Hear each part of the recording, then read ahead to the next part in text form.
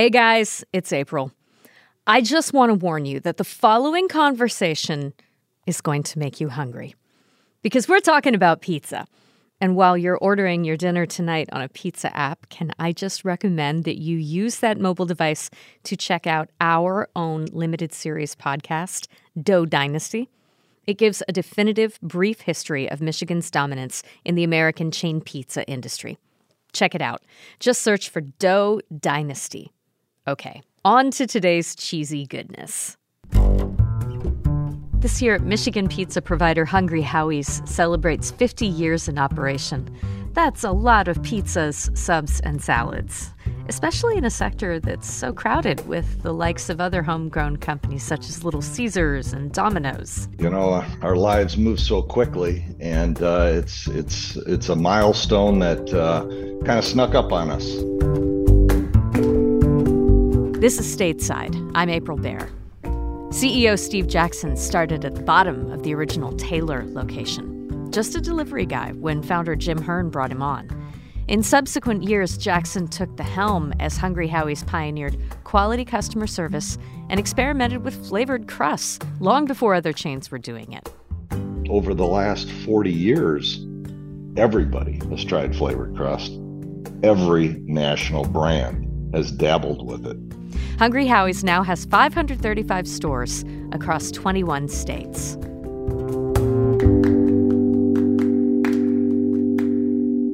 Today, we talked to Steve Jackson about the early years of this Michigan standout pizza chain, how it got its name, and where that flavored crust came from.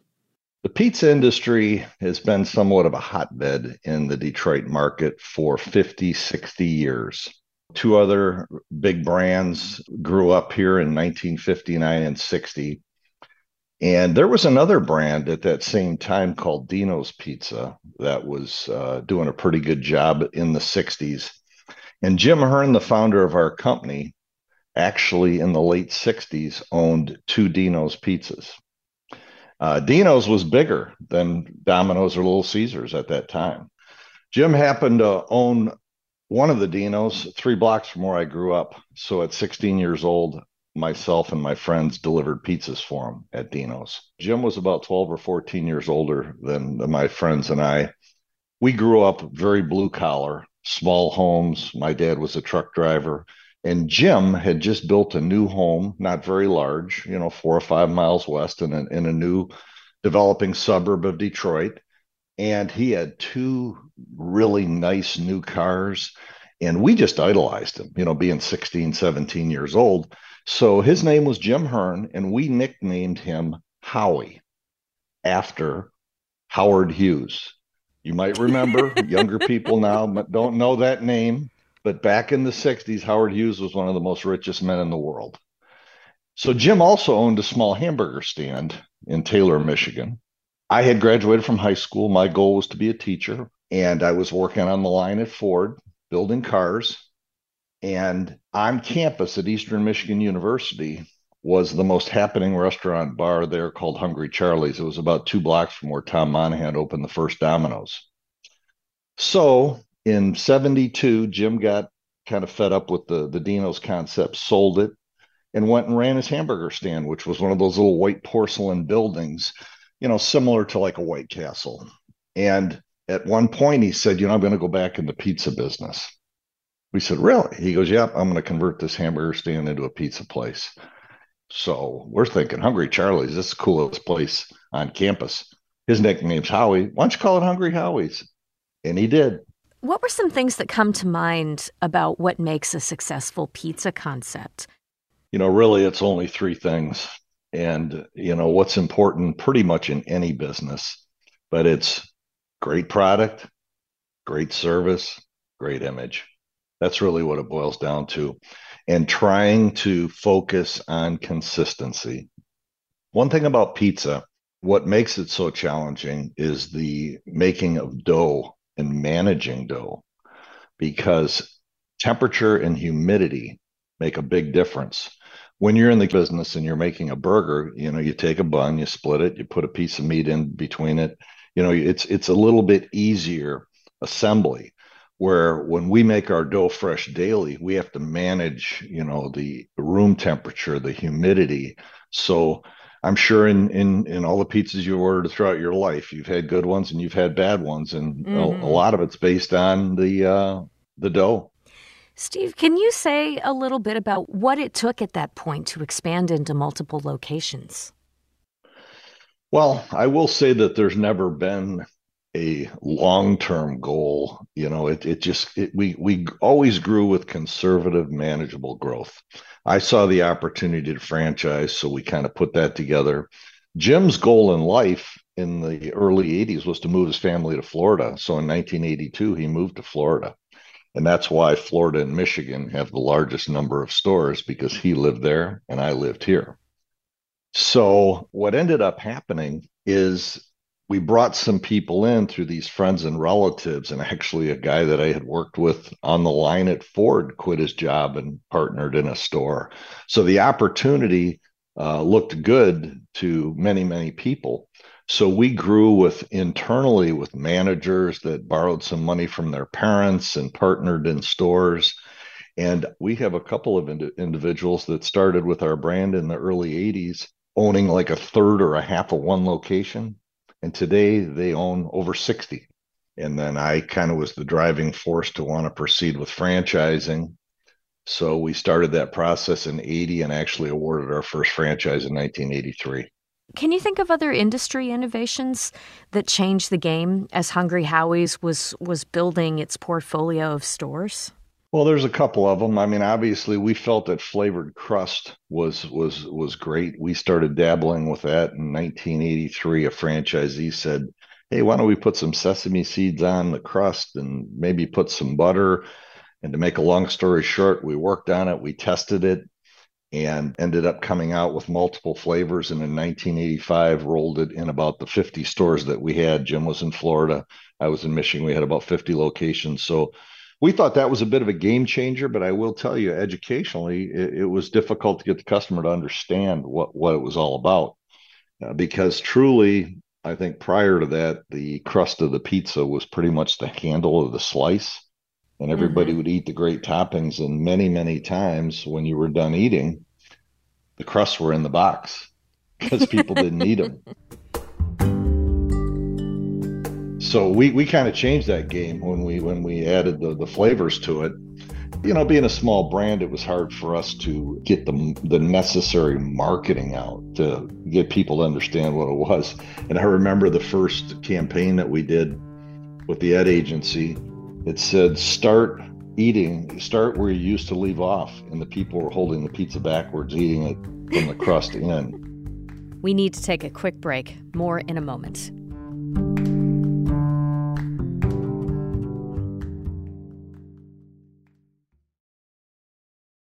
Support for Michigan Public's Stateside podcast comes from Lake Trust Credit Union, working to empower financial well-being for Michigan consumers, businesses, and communities. Committed to financial solutions and advice to support people and families.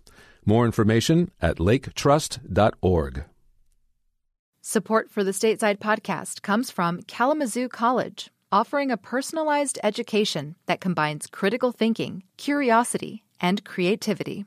Committed to preparing students for meaningful careers that make a positive impact on the world. More at kzoo.edu.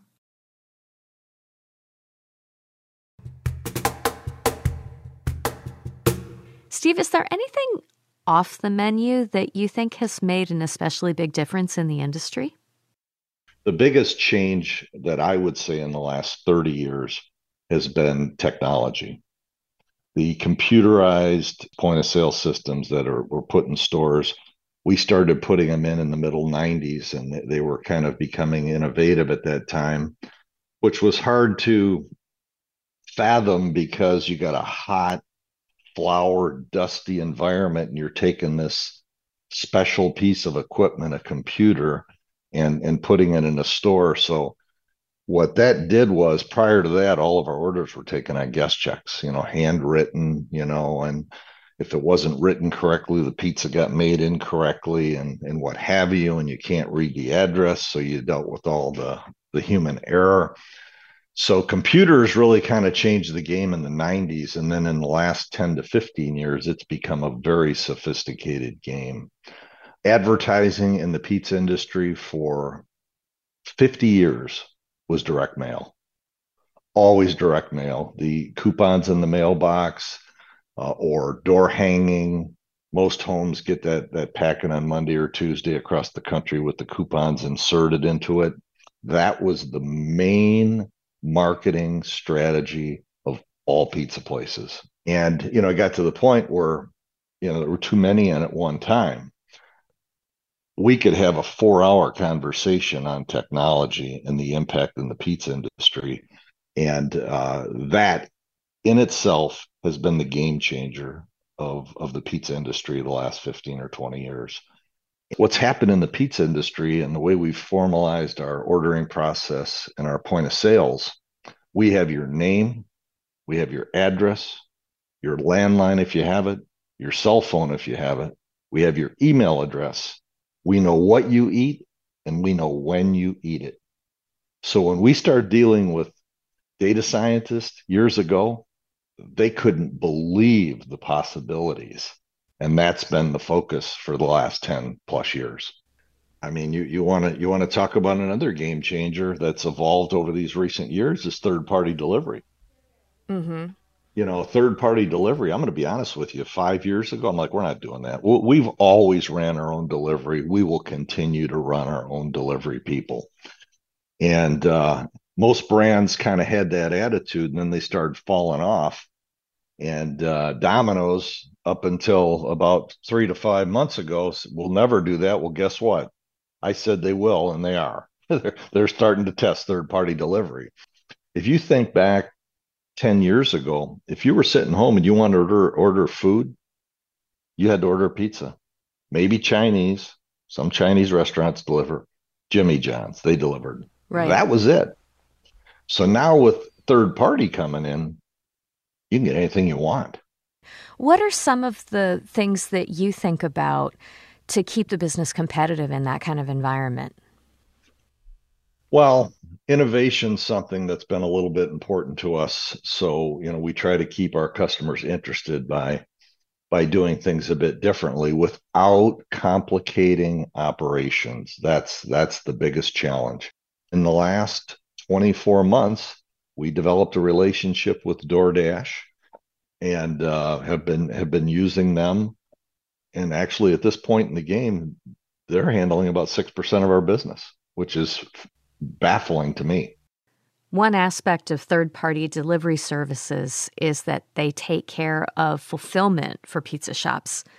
But they're also a whole new point of contact where people can order pizza. Can you tell us anything about how having third-party services involved has meant changes across the industry in terms of pricing? The one thing about the pizza business nationally and very specifically in Michigan and Florida, it's always been a coupon-driven discount business.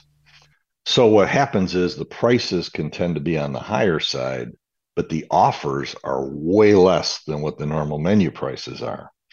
So when these third parties came in and they wanted to start charging 30% of the order, I said, it'll never work. Well, we devised a plan, and that plan pretty much was if they order through third party, they pay menu price. I said it'll never work. People aren't going to pay menu price. 6% of them are paying menu price.